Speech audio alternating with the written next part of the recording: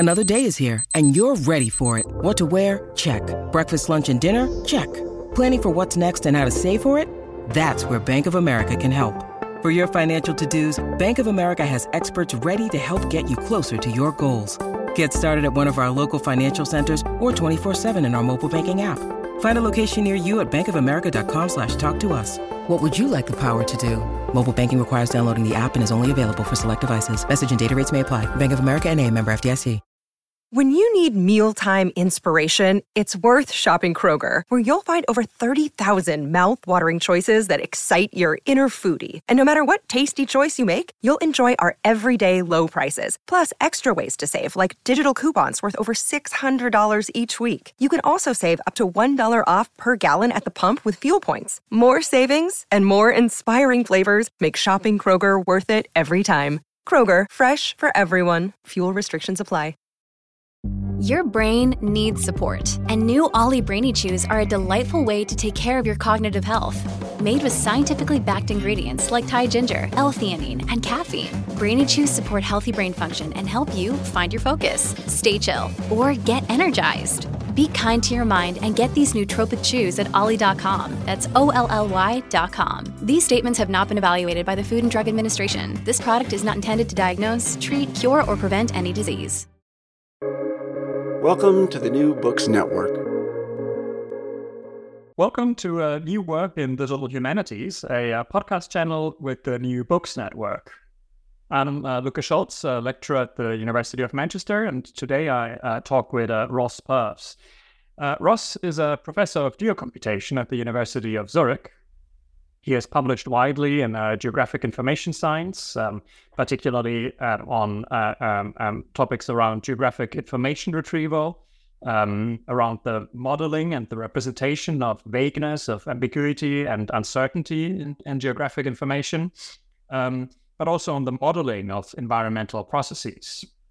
The volume that we discussed today, Unlocking Environmental Narratives, is a volume that Ross edited together with Olga Koblet and Benjamin Adams that is dedicated to the study of human-environment interactions through computational text analysis. And environmental narratives here are understood as written texts that focus on the environment, often describing events and experiences that took place at a particular location or in a particular type of location. And this volume introduces readers to key techniques in natural language processing, as well as 7 applied case studies. So welcome to the podcast, Ross. Thanks a lot. Yeah, it's nice to be here. Yeah, thanks for agreeing to do this. Maybe we can open the conversation. I would like to ask you what brought you to this project. So the book project was, as you said, so the volume was jointly edited by Olga Koblet, who at the time was doing a PhD in my group, and Ben Adams, who works in New Zealand. And the three of us all work more methodologically on text. So we work on myth, but we also have an interest in extracting information, for instance, about landscape. And one of the things that we realized was that often the questions that we were asking were maybe a bit naive, or that we needed other people to give us more insight into those questions. And University of Zurich, we have relatively generous startup funds that allow us to organize things like workshops. And what we did is we organized a workshop where we invited a group of people, both with strength in the methodological side of computational text analysis, but also a bunch of people who worked on different sorts of applications, different sorts of ways of thinking about text. And we had this workshop, and the idea from the start was always that the product of the workshop would be a book. How exactly that book would look at the end, we didn't really know. But what we wanted to do was to get people together, and in the case studies, that the case studies would always be driven by a question that came from a domain specialist. So, for instance, an environmental historian, someone working on policy and landscape characterization, someone working in literature, So we wanted every case study to be driven by a domain specialist and to have people with methodological skills as well. And so at the workshop, we got people together, and that kind of provides the center of the book, these case studies. And that's kind of where it all came from. I guess the other thing is that we wanted to write a book that would be accessible to students. So that we didn't just want to have case studies, but we wanted to have some sort of structure that told the whole story. Yeah, that's great. So, what would you say are the key contributions of this volume? So, I think the most important thing is that we worked really in an interdisciplinary way, and we started and ended the volume not with methods but with questions, so that we had, as I said before, we had these people from different domains who had questions that they wanted to ask about environmental narratives, and that those were kind of driving the use of the methods. So I think that idea was kind of core to what we wanted to do. I guess another thing that I think is quite important is that actually in some of the case studies, the methodological people, they had big ideas about what they could do. And then very often when they started working on the particular question, the corpus that they could find was, for example, much smaller than they'd hoped. And they ended up using often relatively simple methods to explore these questions. So the key to working in this interdisciplinary way wasn't really the complexity of the methods. Often it was more about really thinking about how can we at all start to get to grips with these sorts of texts. So this idea of, Joe Taylor calls it multi-scalar analysis, this idea of swapping between close reading and distant reading all the time. And to do the close reading, you need someone who knows about the domain, who knows about the context of the text to work effectively. And for me, I think that's the important thing, that computational methods on their own don't get you very far. Rather, working with a strong team of people with computational expertise and domain expertise is the thing where I think we can actually make progress. Yeah, that stood out to me, definitely. That I think that's something you emphasize throughout the book, right? The importance of domain expertise in coming up with the right questions and interpreting the findings. Could you maybe give us a rough sense of how the volume is structured, and maybe hint at maybe not all of the case studies, but at least give listeners a sense of what they are about? Yeah. So, like I said before, so it kind of has the case studies as this sort of central core. And then what we tried to do, though, was to have some introductory chapters, some introductory material that, on the one hand, introduce the problems and why this might be an interesting thing to work on. So why should we use text at all as a source for exploring human-environment interactions? What sort of questions there are, and then what sort of methods are available, and then at the end to kind of reflect on where we are. So one of the that we did is we have a chapter towards the beginning where we have little vignettes from different experts with different backgrounds about the sorts of questions that they ask of narratives in these different areas. So like I said, things like tourism, geography, or environmental history, literature. We have a methods chapter where we try to go through examples of quite simple things. We also try to look at issues, not just about like the nuts and bolts of the methods, but also to think a bit about some of the things that I think we often don't think about so much. So, how do you build a corpus at all? What about issues to do with copyright? What about issues to do with ethics and things like that, so that we kind of can encourage students when they're working on projects on their own to reflect on these issues. And then we kind of introduce fairly simple methods, so that already get you somewhere using worked examples. The case studies, maybe I can give a few examples. So for instance, there's one that looks at glacial narratives and how they appear in different languages and in different sorts of corpora. So, for instance, comparing a parliamentary corpus with a newspaper corpus. There's a case study that looks effectively at gentrification in a particular place in the US.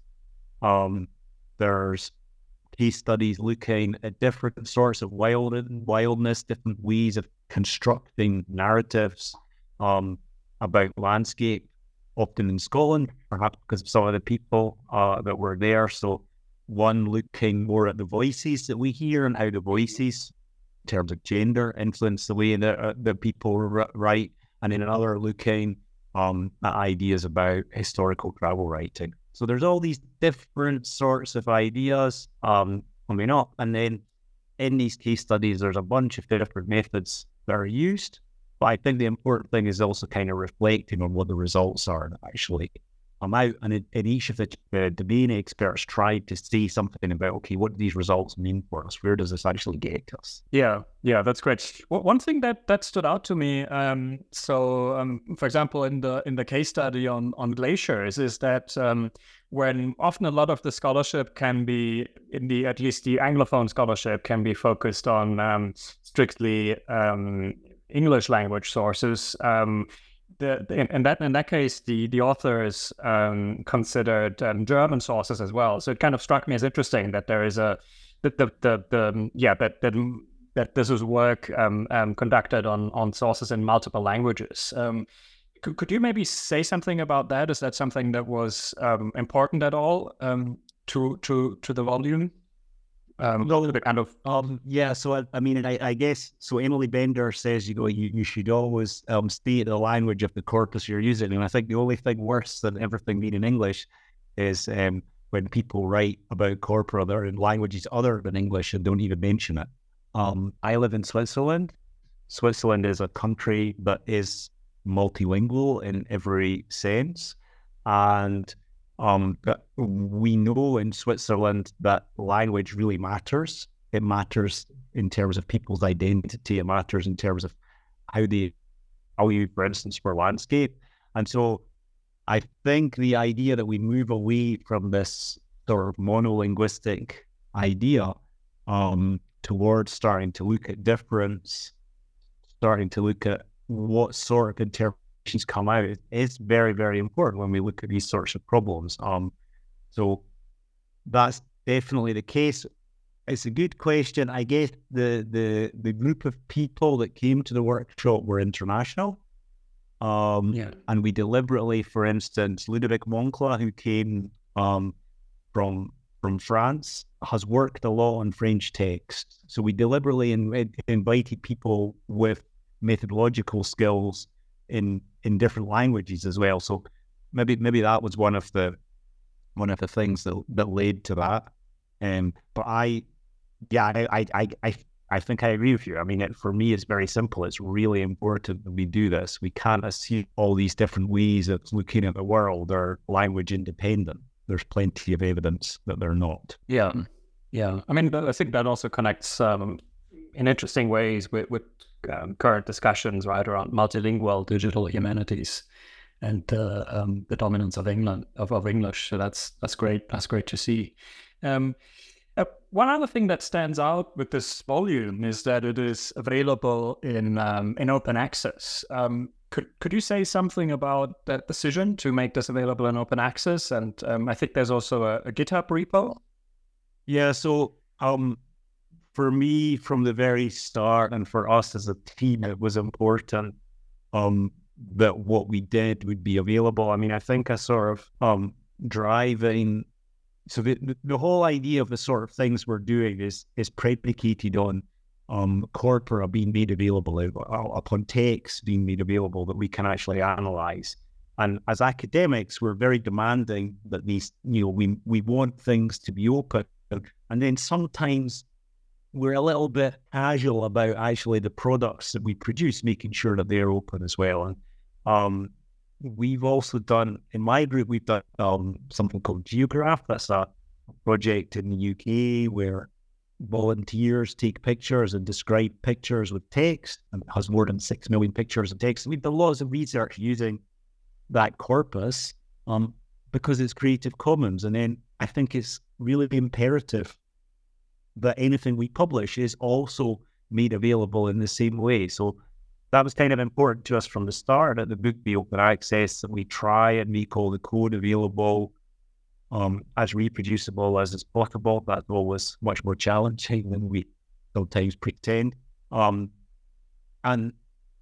I think that, I hope that'll lead to more people reading it. I hope it'll particularly lead to be more accessible for students, because I think it's a really nice thing if students can take a book like this and learn something useful from it and maybe get some ideas. Maybe that's one other thing that's kind of worth saying, that the very last case study in the book by Tobias Zuer is actually, which is about Frankenstein and looking at how nature is representing Frankenstein. So Tobias was actually a student in a course that I teach on text and geography, and his paper, his case study, is actually basically an edited version of what he submitted as his coursework.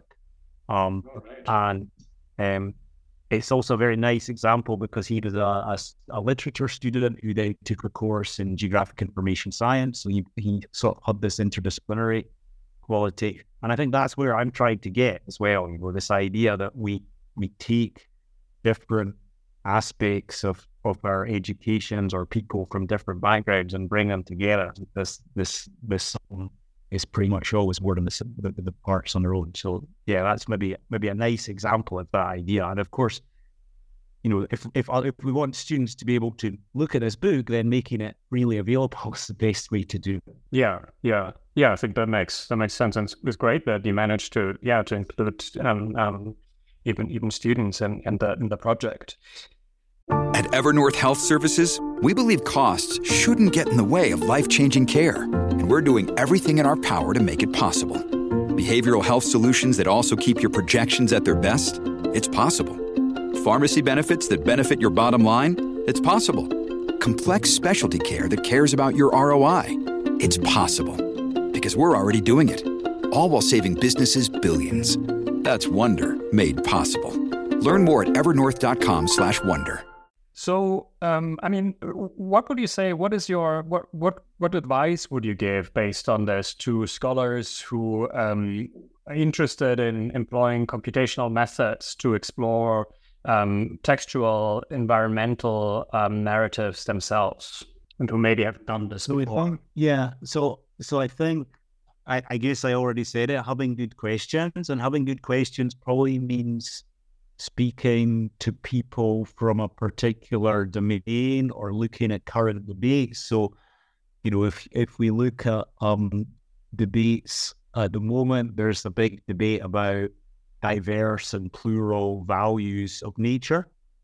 And there's a lot you can read around those debates about what that actually means and why it's important in terms of things like biodiversity and so on.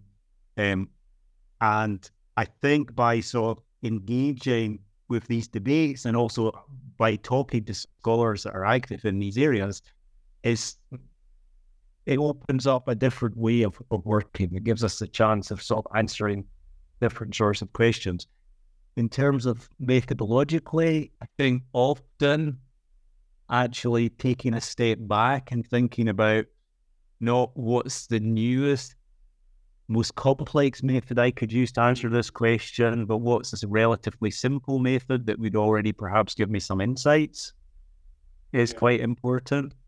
And then I think at least I'm fairly sold on this idea of this sort of multi-scalar approach, not really trying to can do these things purely computationally, that we spend a lot of time. So I guess all those things for me, and I think for Olga and Ben, were also quite important results.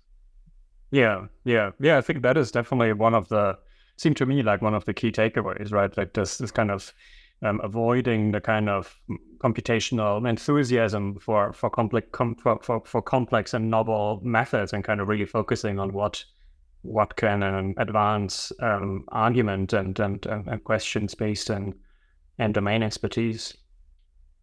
So can I ask you, now that we've talked? Sorry, yeah. I was just going to say maybe one other thing that's worth mentioning there is I think that when we want to work in an interdisciplinary way, maybe with people who are not so familiar with computational methods, having methods that you can explain to the people you're working with is also really important. And that maybe is an additional thing that I think helps, because then you can actually have meaningful discussions about what the method means for the data if the people you're working with really understand more or less how the method actually operates. Sorry. Yeah.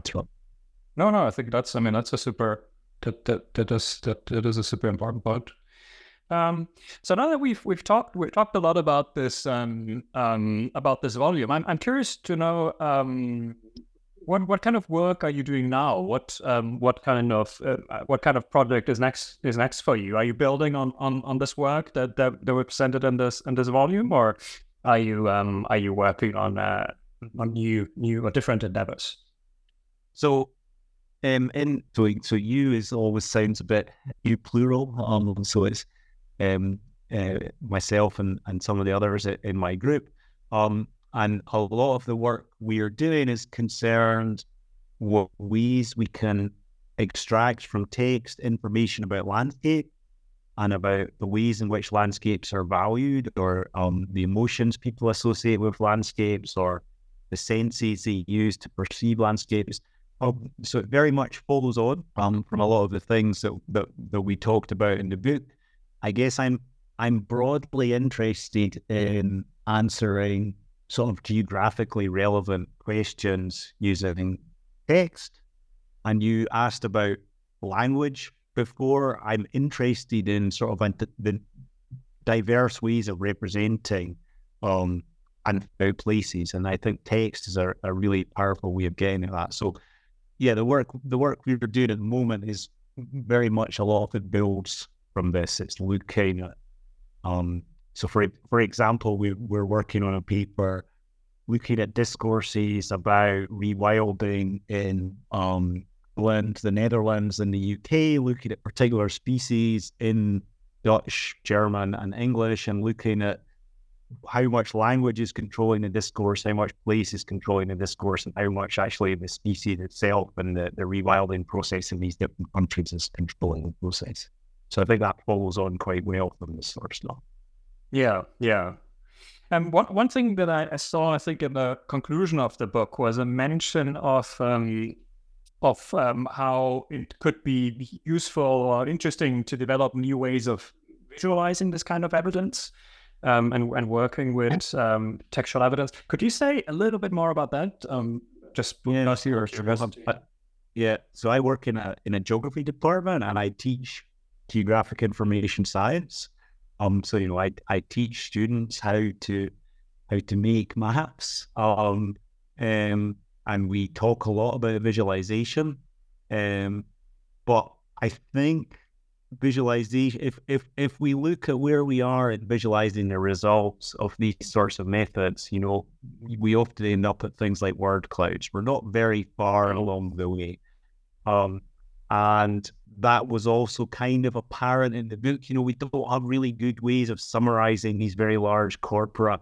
One thing is certainly thinking about more interactive approaches, but in general terms, I would say that the visualizations we have, that there's a lot of scope to do more. And I would be super interested in methods that would move us forward.